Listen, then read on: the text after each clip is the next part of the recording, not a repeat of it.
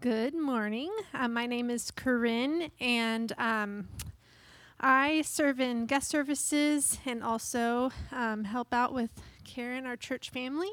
We're going to be reading 1 Samuel 18, 1 through 16, and it's in the blue Bibles that are under the chairs. Page 138. If you haven't found it yet, I'll give you a moment.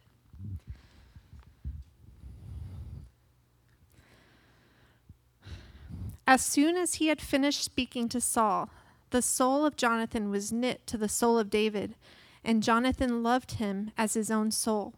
And Saul took him that day and would not let him return to his father's house.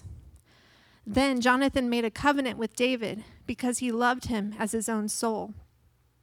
And Jonathan stripped himself of the robe that was on him and gave it to David, and his armor, and even his sword, and his bow, and his belt. And David went out and was successful wherever Saul sent him, so that Saul set him over the men of war. And this was good in the sight of all the people, and also in the sight of Saul's servants. As they were coming home, when David returned from striking down the Philistine, the women came out of all the cities of Israel, singing and dancing to meet King Saul, with tambourines, with songs of joy, and with musical instruments. And the women sang to one another as they celebrated, "Saul has struck down his thousands, and David his 10,000s." And Saul was very angry, and this saying displeased him. He said, "They have ascribed to David 10,000s, and to me they have ascribed thousands. And what more can he have but the kingdom?" And Saul eyed David from that day on. The next day, a harmful spirit from God rushed upon Saul, and he raved within his house while David was playing the lyre, as he did by day. Saul had his spear in his hand, and Saul hurled the spear, for he thought, "I will pin David to the wall." But David evaded him twice. Saul was afraid of David because the Lord was with him, but had departed from Saul. So Saul removed him from his presence and made him a commander of 1,000. And he went out and came in before the people. And David had success in all his undertakings, for the Lord was with him. And when Saul saw that he had great success, he stood in fearful awe of him. But all Israel and Judah loved David, for he went out and came in before them. This is the word of the Lord. You may be seated. Thank you, Corinne. How are we doing this morning? Great. A few of us are great. My name's Josh. I'm the pastor here, and I get to teach this passage. So here's the kind of good news, bad news. Good news, it's a great story. Bad news, it's a very long story. So what I have to do is teach chapter 18, 19, 20, 21, and 22. I did not set up the preaching calendar, but I'm not going to teach word for word because that would be terrible and my wife would find another church in a hot second. What I'm going to do is sort of give the story because it's all under the same umbrella. And it's essentially this: God is making David into a great king. He has anointed him as a young boy. Picture a 12-year-old boy. Holy Spirit comes on him. He's anointed with oils. An outward expression is what happened on the inward, kind of like baptism for us. He is the king. And now this is the season of making him the king that God wants him to be. How would you want to be made great if you were in charge? Here's what I want. Captain America, I just want to be weak, puny, scared, insecure. I want all those deformities that are physically mine, emotionally mine, spiritual mine, and I want God to just fix them with some sort of serum and just make it happen like that. That is not at all what God does. Here's what God does throughout all of Scripture. This is one of the major themes of the Bible. He takes men and women who he's in love with and is called, and he's their father to. But he's like, "I'm not done with you. I've got greater things for you. But I don't have a serum that's going to make you what you need to be. I have something worse. It's called the wilderness." And he takes men and he takes women all throughout Scripture and he places them in the wilderness. And he makes them what they never could become on their own by his grace and by his wisdom in these wilderness moments. What is the wilderness? Here's what it is. It's a very long definition. If you're a note taker, write it down. But as I try to encapsulate what's happening in the wilderness in the Bible, here's what's happening. There are trying and painful God-ordained seasons. God's in control of every aspect of David's very terrible existence in this story we're about to read. God's doing it. Saul seems like the main character, but God's behind the scenes ordaining all this. And what is he doing? He's using it to prepare his people for deeper, wider, and more significant experience of Jesus and service in his kingdom. He's taking some of you right now, and he's got you in the season that you don't want to be in. And he has you there because he has something deeper for you, wider for you, more significant for you, in both experiencing Jesus personally, but also your service that you're going to bring to the kingdom of God. And the way you're going to get there is through the wilderness. And that's what we're seeing in the life of David. So we're going to just walk through this text. I want to do just a few questions here. Here's what we're going to answer as we walk through this morning. The first one will be pretty quick. Next two will unpack. But who experienced the wilderness in the Bible? What was David's wilderness? And how do we thrive in the wilderness? Who experienced in the Bible? What was David's? Again, I told you, chapter 18 through 22. Basically, David's wilderness lasts for the rest of his life, but acutely it lasts while Saul's still alive, which is another 15 years of David's existence. It's a long wilderness, but that's what we're going to look at. So, first question, who in the Bible experienced the wilderness? Here's my short answer. Basically everyone that did anything substantial. God has very few Captain Americas in the Bible, where God saves them. They pop out of whatever existence they're in, and their life is rosy and sweet and good, and God uses them in mighty ways. Almost every person in the Bible that has a substantial role to play has a wilderness experience. Joseph in the Old Testament is sold into slavery by his big brothers. Not a good move.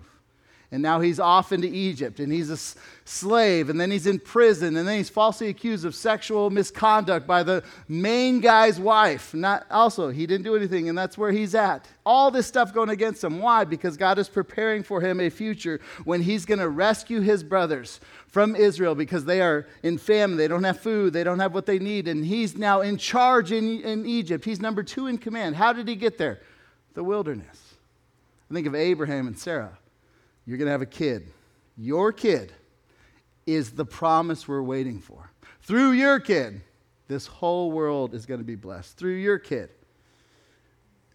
Sarah's 90 years old. Decade after decade after decade of not having a kid. What's that called? That's called the wilderness. Like 25, 30-ish-year-old women in this room that want to be moms. 90 years old. And that whole time is you wanting, desiring, praying for a kid. And God did that in Sarah's life. And we as Christians have hope and truth that God is behind it all. That is called a wilderness experience. Moses is living in the kingly court in Egypt. Circumstances happen. He's now out in the actual wilderness shepherding sheep for season after season after season. Why? Because God's preparing him for the moment where he's going to shepherd his people, not animals, but his people, the Israelites, out of bondage in Egypt, through the Red Sea and into the promised land. Moses, I'm preparing you in this wilderness moment. 40 years he's preparing him. And over and over and over again. Israel as a nation was put into the wilderness for 40 years. Wherever you open up, if somebody's being used by God, you flip back a couple pages and I guarantee you there will be a wilderness experience. And what we open up to here in 1 Samuel is David's experience in the wilderness. So I now want to look at the life of David here in this wilderness. Here's the second question. What is David's wilderness experience? Just to get us caught up to speed, if you're just showing up for the first time and you're kind of figuring out where we're at, we're walking through this book, 1 Samuel.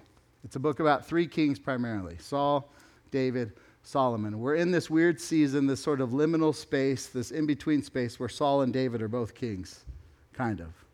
But that's what so what happened is David was anointed king after Saul had already been king, but God's like, nah, Saul's not my guy. So he gives David his spirit, anoints David. David's now king, but Saul's still publicly king. David is sort of privately king, but nobody even really knows it, not even David himself. And we're in this season now where the king and the king are both on the scene. And how's it going with 2 kings? How's it go with 2 popes, Michael Scott? It does not go well. Let's read here, chapter 18, verse 1 through 9. How does this all start here? As soon as he had finished speaking to Saul, the soul of Jonathan was knit to the soul of David, and Jonathan loved him as his own soul. And Saul took him that day and would not let him return to his father's house.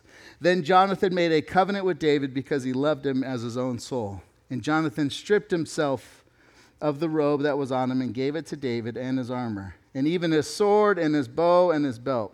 And David went out and was successful wherever Saul sent him, so that Saul sent him over the men of war. And this was good in the sight of all the people and also in the sight of Saul's servants. And as they were coming home, when David returned from striking down the Philistine, the women came out of all the cities of Israel, singing and dancing to meet King Saul, with tambourines, with songs of joy, with musical instruments. And the women sang to one another as they celebrated, Saul has struck down his thousands, and David his 10,000s. And Saul was very angry. This saying displeased him. He said, they have ascribed to David 10,000s, and to me they have ascribed thousands. And what more can he have but the kingdom? And Saul eyed David from that day on. That's the beginning of David's wilderness. And it's Saul's jealousy is pricked inside of him, and it never goes away. It just grows and cultivates and gets worse and more ravenous and more murderous and more out of control. And we're watching the moment when that thing inside Saul's heart turns. And now he's going after David until Saul is dead. There's a great little book, Tale of Three Kings. If you have a terrible boss, rough parents, terrible in-laws, some version of somebody above you that's hard to deal with, Tale of Three Kings is basically a guy kind of telling the story of Saul and David and how you live in a world where the person above you is just brutal. And this is a quote he has about David now being brought into the wilderness by God. In the wilderness, the key person, the key figure in the wilderness is Saul's anger towards David. He says this, in God's sacred school of submission and brokenness, why are there so few students? Because all students in this school must suffer much pain. And as you might guess, it is often the unbroken ruler whom God sovereignly picks who meets out that pain. That would be Saul in this story. David was once a student in this school, in this story we're going to read, and Saul was God's chosen way to crush David. What's happening? Saul's jealousy is turned up, flared up. God's the one choosing to use Saul and his jealous heart to crush David. Why? Because he's making something with David. He's turning him into a king. And kings aren't made with serum. They're made with wilderness moments. And what we're going to read, you keep turning pages, it's Saul just losing his mind, and all of his anger is going after David, after David, after David. So what was it like to be in this wilderness for David? Let's just look at a few of these instances where Saul really does try to go after David here. First one happens there in verse 10. Right after this little moment where some ladies are singing a song and Saul gets jealous and it's like, all right, game over. He's done so. Verse 10 and 11 says this, the next day a harmful spirit from God rushed upon Saul, and he raved within his house while David was playing the lyre, as he did day by day. Saul had a spear in his hand, and Saul hurled the spear, for he thought, I will pin David to the wall. But David evaded him twice. Right out of the gate, David's playing however you play a harp. I don't know. It's like this. Singing to him. He might not even be through puberty yet, so he might have still a sweet, squeaky voice. Singing to him, and Saul throws a spear at him. The medicine that is curing the angst and the depression and the craziness in his soul, that man's voice and that man's instrument, he throws a spear at him. That's the beginning of David's wilderness. He misses. David runs away. All right, Saul's like, I'm going to use my kids now. So go to verse 17. Verse 17 through 22, now Saul's going to bring his daughters into this mix to use them as pawns in his chess match, trying to get David to the point of being able to take his life. Verse 17. And Saul said to David, here's my elder daughter Merab. I will give her to you for a wife. Only be valiant for me and fight the Lord's battles. For Saul thought, let not my hand be against him, but let the hand of the Philistines be against him. And David said to Saul, who am I And who are my relatives and my father's clan in Israel that I should be a son-in-law to the king? But at that time, it's a moot point anyways, because Merab, Saul's daughter, should have been given to David. She was already given to Adriel, the Mahalathite, for a wife. All right, next daughter coming here, verse 20. Now Saul's daughter, Michal, or Michal, you can say it either way, loved David. And they told Saul, and the thing pleased him. Saul thought, let me give her to him that she may be a snare for him, and that the hand of the Philistines may be against him. Therefore Saul said to David a second time, you shall now be my son-in-law. Pause right there. So the first wife, he has an idea. He didn't realize there was an agreement. She gets married off. Okay, Michal, you'll be the one. You'll be a snare. You'll sort of trap him. He'll lose his sort of acute warrior sense, and the Philistines will kill him. Go down to verse 28. 29. But when Saul saw and knew that the Lord was with David and that Michal, Saul's daughter, loved him, Saul was even more afraid of David. So Saul was David's enemy continually. So Michal gets in on the secret, and she loves David, so she fills him in. He escapes a murder plot yet again. Saul is gonna get this guy. Go to chapter 19, verse 1. Saul switches gears. All right, I'm going to talk to my son. Verse 1, Saul spoke to Jonathan's son and to all the servants that they should kill David. But Jonathan, Saul's son, delighted much in David. Same thing happens. I want to kill him. There's a guy in the mix that actually likes David. He keeps him alive. Let's keep going. Verse 8, jump down to verse 8. David's rescued out of the hands. He's doing what he's supposed to be doing. He's serving at war, or he's playing the lyre for Saul. He's being faithful. Verse 8, there was war again. David went out and fought with the Philistines, struck them with a great blow so that they fled before him. Then a harmful spirit from the Lord came upon Saul as he sat in his house with his spear in his hand, and David was playing the lyre. And Saul sought to pin David to the wall with the spear, but he eluded Saul so that he struck the spear into the wall, and David fled and escaped that night. Holy smokes. Every time you see David, he's doing the faithful, submissive, obedient thing to do, and Saul is trying to kill him. He's in there playing the lyre, and he's keep trying to kill young David. Verse 11, that didn't work. Saul sent messengers to David's house to watch him, that he might kill him in the morning. I am going to get this guy. Go to verse 15. It didn't work out in that, so he tries again. Verse 15, then Saul sent messengers again to see David, saying, bring him up to me in the bed that I may kill him. Go down to verse 20, just so we get the point and we really sense what this wilderness is for David. Verse 20, then Saul sent messengers to take David, and when they saw the company of prophets prophesying and Samuel standing his head over them, the Spirit of God came upon the messengers of Saul, and they also prophesied. Pause right there. This is where it gets a little weird. So Saul's like, I'm going to use my daughters. That didn't work. I'm going to use Jonathan. That didn't work. I'm going to send messengers. That didn't work. I'm going to send these messengers into where the prophets are near David. That didn't work. And why did this one not work? The Spirit comes on these prophets, and they come with the message of getting David for a murderous plot. And the Spirit comes on them, and they all start prophesying together. Basically, they're going on a mission for this guy who wants to kill David. Spirit comes on, and then a church service breaks out. And then Chandler walks out from the back with his guitar, and they start singing Amazing Grace. And they come back, they're like, did you do? Nope, didn't happen. So he sends messengers again. And the same thing, Spirit of God comes on them. I praise you, God. A church service breaks out. He's like, I cannot get this guy. And you could just see his rage, like, wow. How bad does it get for David? Because right now, like, it's still kind of you could tell this to kids, and it's not that gruesome of a story, although if you're, like, really paying attention, like, somebody's trying to murder another human, so it's bad. But it hasn't, like, escalated to the point of, like, whoa, that's, like, front page news. This is wicked. You keep going. You go verse 20. It's now, or chapter 20 is Jonathan and David. Again, more warnings, more warnings. Chapter 21, David's on the run. He's hungry in this moment. There's this priest who helps him. Chapter 21, the priest's name is Ahimelech. It's a story that Jesus actually talks about just briefly in the New Testament, talking about Sabbath and eating holy things. But this priest gives David holy bread because he's hungry. He's like, I'm running, I'm parched. This guy keeps trying to kill me. He gives him some food. Chapter 22, fast forward, now David's in a cave, and Saul is still on the mission to kill David.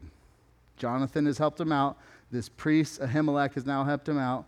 Saul is on a mission to kill this guy, and chapter 22 is where it escalates to in the wilderness for David. How bad does it get? Like, I've never had an attempt on my life.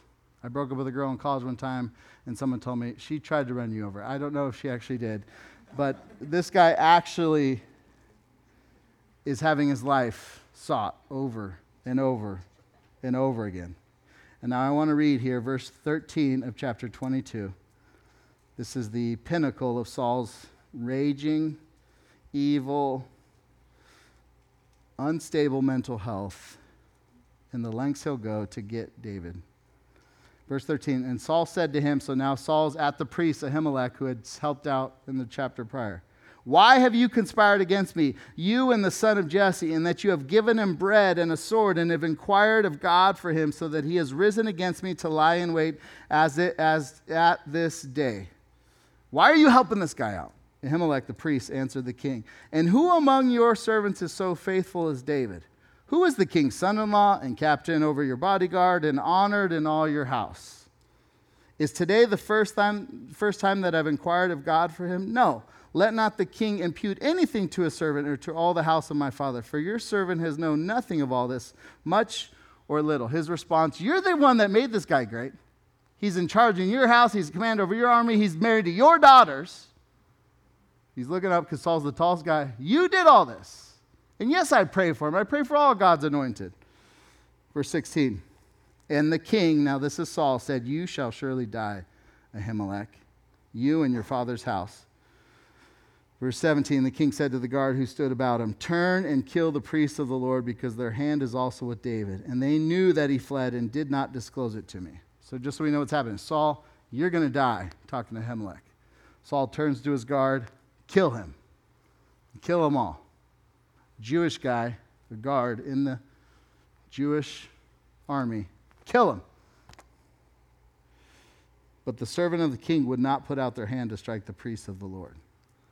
It's not just killing somebody. It's not killing a Philistine or even a Jewish person. It's killing the priests, the holy, set-apart ones of the people of God. Saul's reached what we call the point of no return. His evil is spilled over, and he will do anything, even take out the priests, the holy ones. How bad will it get? Verse 18. His own person wouldn't help him, so the king said to Doeg, you turn and strike the priest. And Doeg the Edomite turned and struck down the priest. Pause right there. So he turns outside of Israel. He has to go outside of Israel to do something so evil. So he calls an Edomite. You kill the priests. Remember, God said, you don't want a king, trust me. They're going to be just like the other nations. No, I think what we need here is a king. No, trust me. No, I think we want a king. They're going to be just like the other nations. And now Saul, in his pinnacle moment, calls the other nations in to slaughter the religious leaders of Israel. And how bad does it get? He turned and struck down the priests. He killed on that day 85 persons who wore the linen ephod.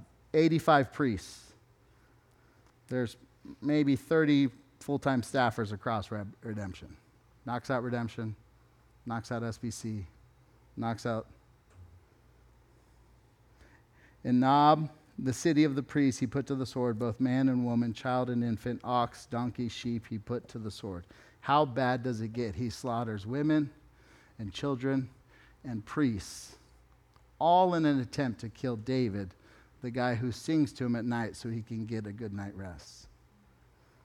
What is David's wilderness like? It is probably worse than anything any of us will ever be in. Why? Because what David was going to do for the kingdom was deeper, wider, more significant than I'm capable of getting to, probably. So God didn't have that wilderness for me, but he had it for David. Now, this being just a brutal story, where do we go now as we try to make some sense of this? Here's my final question for us, is how do we thrive in the wilderness? Especially as we look at the life of David, as he's just on the run. How do we thrive in the wilderness? And here's what I know. In this room right now, there are people in the wilderness. Like don't have to do much thinking. You're like, he's talking to me. Like, this message God prepared for me. Some of you are like, I've been in wilderness, I know, and I don't think I did a great job being faithful through it. But here's what I know about all of us. We're all going to go through a wilderness, multiple wildernesses, if God is going to use us for significant work in the kingdom of God. That's just how Christianity works. Like in my last 10 years, I can think of 4 deep, painful wilderness seasons God's put me through. And I'm still in the middle of my life. And I've got 4 on the calendar pretty recently.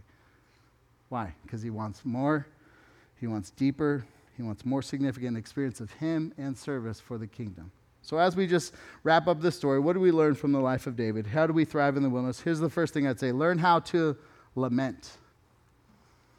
Like, just real quick, flip over to Psalm 142. I just want to show you the hyperlinks in the Bible. Like, all this is connected.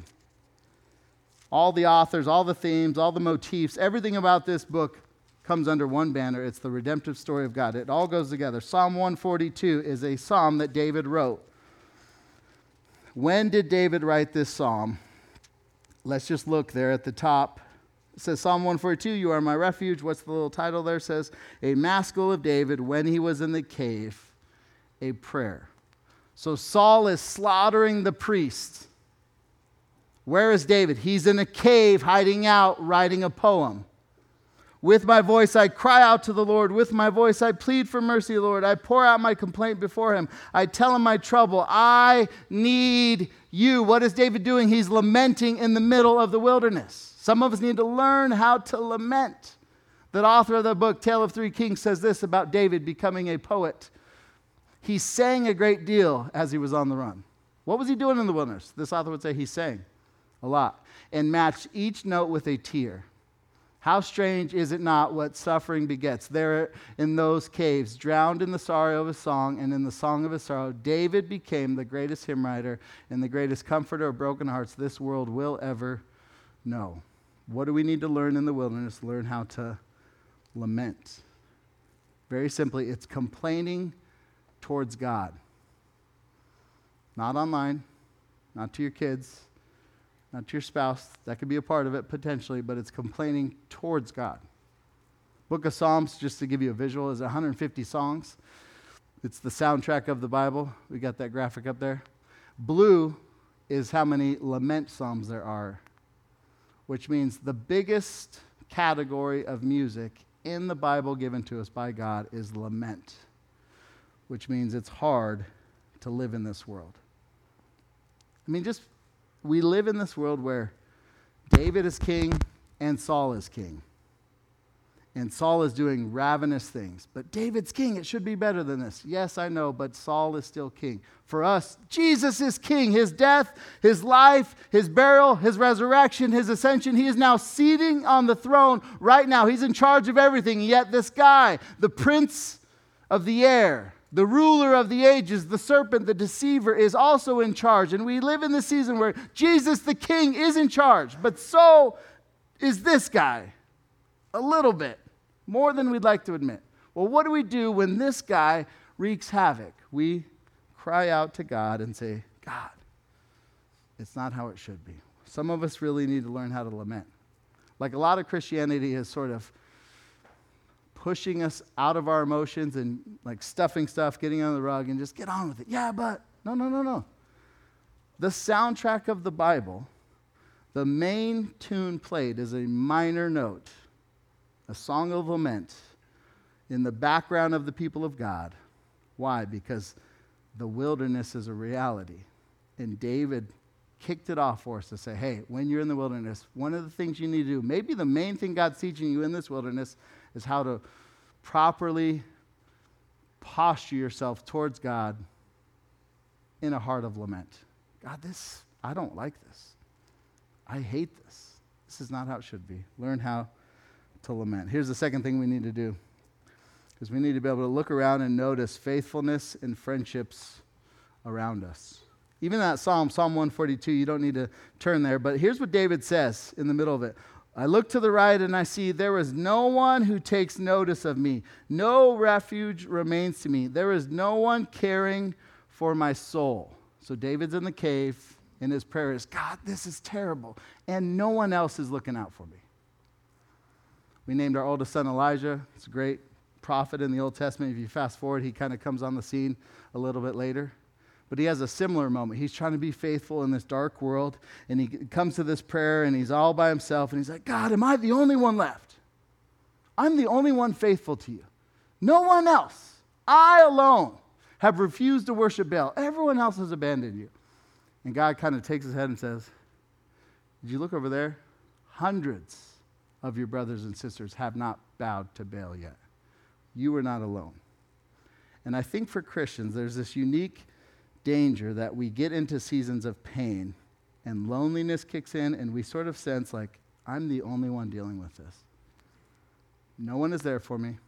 I'm all alone. I think that's partially like our sinful disposition. I think partially that's how it feels. And I think Satan is trying to trick you into believing that. And God's like, no. There's others around. Like out of those seasons of hard wilderness for me, each one of them did this uniquely in my heart. Each one made me feel more and more lonely than I've ever felt in my entire life. Like my whole life I've been super social. My mom owned a restaurant. I was the host from like birth on. I just love being around people, connecting. And then I enter these wilderness seasons. I'm like, I'm the only guy left in this world. And I'm the only one going through this. And we're going through this hard stuff with my wife and miscarriages, and it's like just killing us. And this counselor I meet with, she's like, you just need to know this. God loves you, and you're not alone. I'm like, that'll be $250 for the most simple Christian message ever. Okay, and I go to class the next morning, and I sit down. The guy next to me, Michelle, my Brazilian friend, is like, hey, man, God's got you on my heart a lot, and I'm praying for you and your family. And it was like God saying, hey, look over there. You're not alone. I know it feels that way, David, but you're never, ever, ever alone. And even for David, if you just look up a little bit and look back, be like, oh, Jonathan.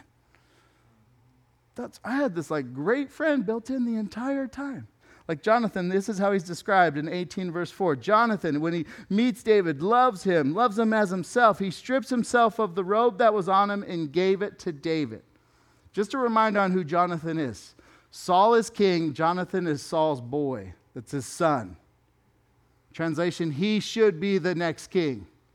And he sees David, and Jonathan says, I love you. And he takes off his robe, which was a sign of, hey, you're the king. I serve you. Like, we need some more Jonathan-type friends in this world. Egoless, sacrificial, behind the scenes. Like, what if our church was the church of Jonathans? None of us had social media. None of us had any hype or awareness. Nobody knew anything about us. But there was all these little stories popping up everywhere about this person who was just so faithful to me. And he was there for me, and she was there for me. And she had no ego. He had no ego. We want to be a church of Jonathans. Like, Christianity has just gotten annoying online. Like, I'm on Twitter, and I try to follow, like, people from different camps just to be, like, in the middle of the conversation going on. Whatever the conversation is. Elon Musk is buying Twitter. Trump is doing whatever Trump's doing. We got Biden doing whatever. And I just want to hear, like, what are people saying? In Christianity, here's what happens. Every morning, something gets dusted up. Like, what's your view on women in leadership in the church? And it's like explosion. And then everybody's like yelling, ah! What's your views on sexuality? And like all the smoke is in the air on Twitter and Facebook, and I'm not on TikTok, but I'm assuming there a little bit. Maybe it's a happier place. All the smoke is in the air. And before the smoke even settles, the next morning, the next thing is online. And everybody's just yelling. Like, we want to be a church. Who cares what everybody's saying? Jonathan was just faithfully there for the king, even though he should have been king if he was following the lineage properly. Jonathan was a good friend. Here's what I want to ask you. Who are the Jonathans in your life? Like, and just tell them, thank you. Thank you. Third thing is this. What's the wilderness for? How can we thrive? We need to practice submission even if it is hard. Like, here's the story of Saul. I will not submit to anyone. Nobody tells me what to do. to the point of he goes absolutely mad. Here's the story of David. I'm going to submit in every possible situation, even if it doesn't make sense to my closest friends or any of us in this room reading this story. Like, let me just remind you of what David's doing. Chapter 19, verse 8, there was war again. David went out and fought with the Philistines, struck them with a great blow so that they fled before them. What is David doing? He's going out to war because Saul sent him, and he does his battle. He wins. He's successful. He's listening to the king. He's submissive to the king. Verse 9, then a harmful spirit from the Lord came upon Saul, and as he sat in his house with a spear in his hand, David was playing the lyre. He goes and he's successful, and Saul's like, I got this panic attack going on. I got this stuff. He's also holding his spear. He's like, David, can you come in here again and play for me? And David sits down and plays the harp for him while Saul's holding a spear to kill him. What is David doing? He is being submissive no matter how not fun it looks. And here's what I think most of what wilderness does is it teaches us how to submit. Like, I was praying for us as a church, and I'm thinking, like, what situations in our life, what relationships, what sort of domains of life do we need to learn how to submit in? And here's the Christian answer, which you're going to hate, but I don't care, because it's what the Bible is. Everyone. Children, submit to your parents. Well, I'm going to get out of my house and get my own job. Okay. Colossians says, submit to your master. Submit to those that are over you in your employment. I'm just going to get a wife, and I'm going to live off my money. Husbands and wives, submit to one another out of love.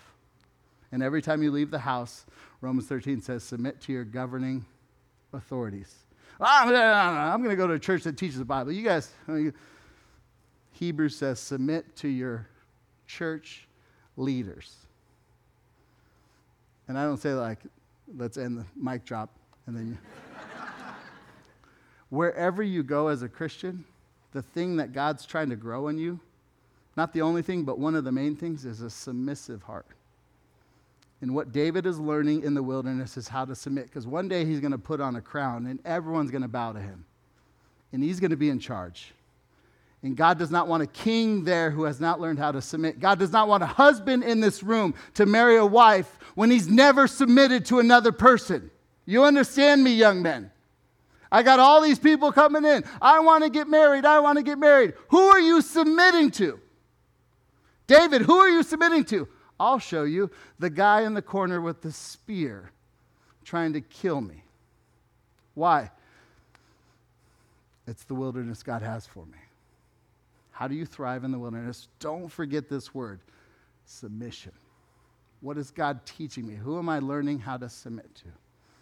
It doesn't end with that gloomy news. Here's our last thing we want to remember, is we want to remember Jesus in our wilderness. Like, what's the ultimate fear of wilderness? Is that it leads us to a point of hopelessness, where we give up on God, life, faith. It's like, it's too much. So, like, as we're in the wilderness, when we can use our own strength to, like, I can do this. Or we can, like, hope in some imaginary expiration date when this wilderness is going to run its course. None of us really know what that is, but we can kind of hope and assume. Or we can do this. Hebrews says it this way: look to Jesus, the perfecter and founder of our faith, who is not disconnected from wilderness pain. He does not send us into the wilderness and watch from a distance. Watching Bear Grylls with my boys, I'm loving it. Bear Grylls, what does he do? He gets in the wilderness with his people. He's right there every step of the way, eating the maggots, eating the worms, eating the gross fish. He's doing it all. He's with him. Jesus is better.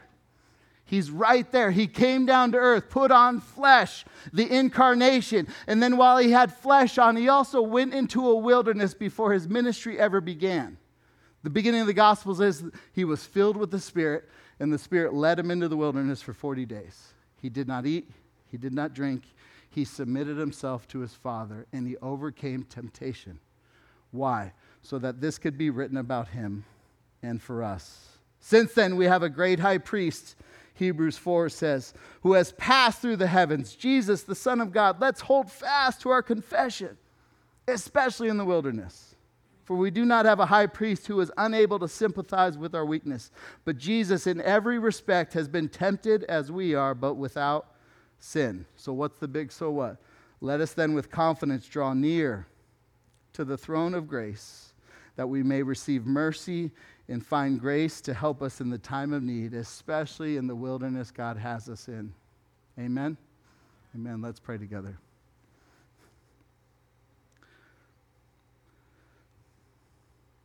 Father, so much of Christianity is just a crushing of my expectations and hopes on how it should be and could be, and you rebuilding back what the good life is. And this theme of wilderness, across the board, we're in agreement. We would not want the wilderness if we were in charge. We would have done it a different way. And yet, time and time again, in your word and in our own life, the wilderness has proven to be exactly what we need. And it's given us a deeper insight into you. It's given us wider influence. It's given us more significant relationship with Christ. And it's prepared us more deeply for the service you have for us. So God, as a church, we want to soberly help one another walk through the wilderness. We don't want to be those cheesy Christians who smile and try to brush the hard stuff under the rug, getting to a hopeful end before you've declared that to be. We want to faithfully walk into the dark wilderness because it's where you have us, and it's where you're making us and shaping us and forming us to something far better than we could ever become by ourselves. So God, thank you for the wilderness. Thank you for David and just the picture of what it looks like to become a king who has encountered the wilderness. Lord, help us to be faithful. In your son's name we pray.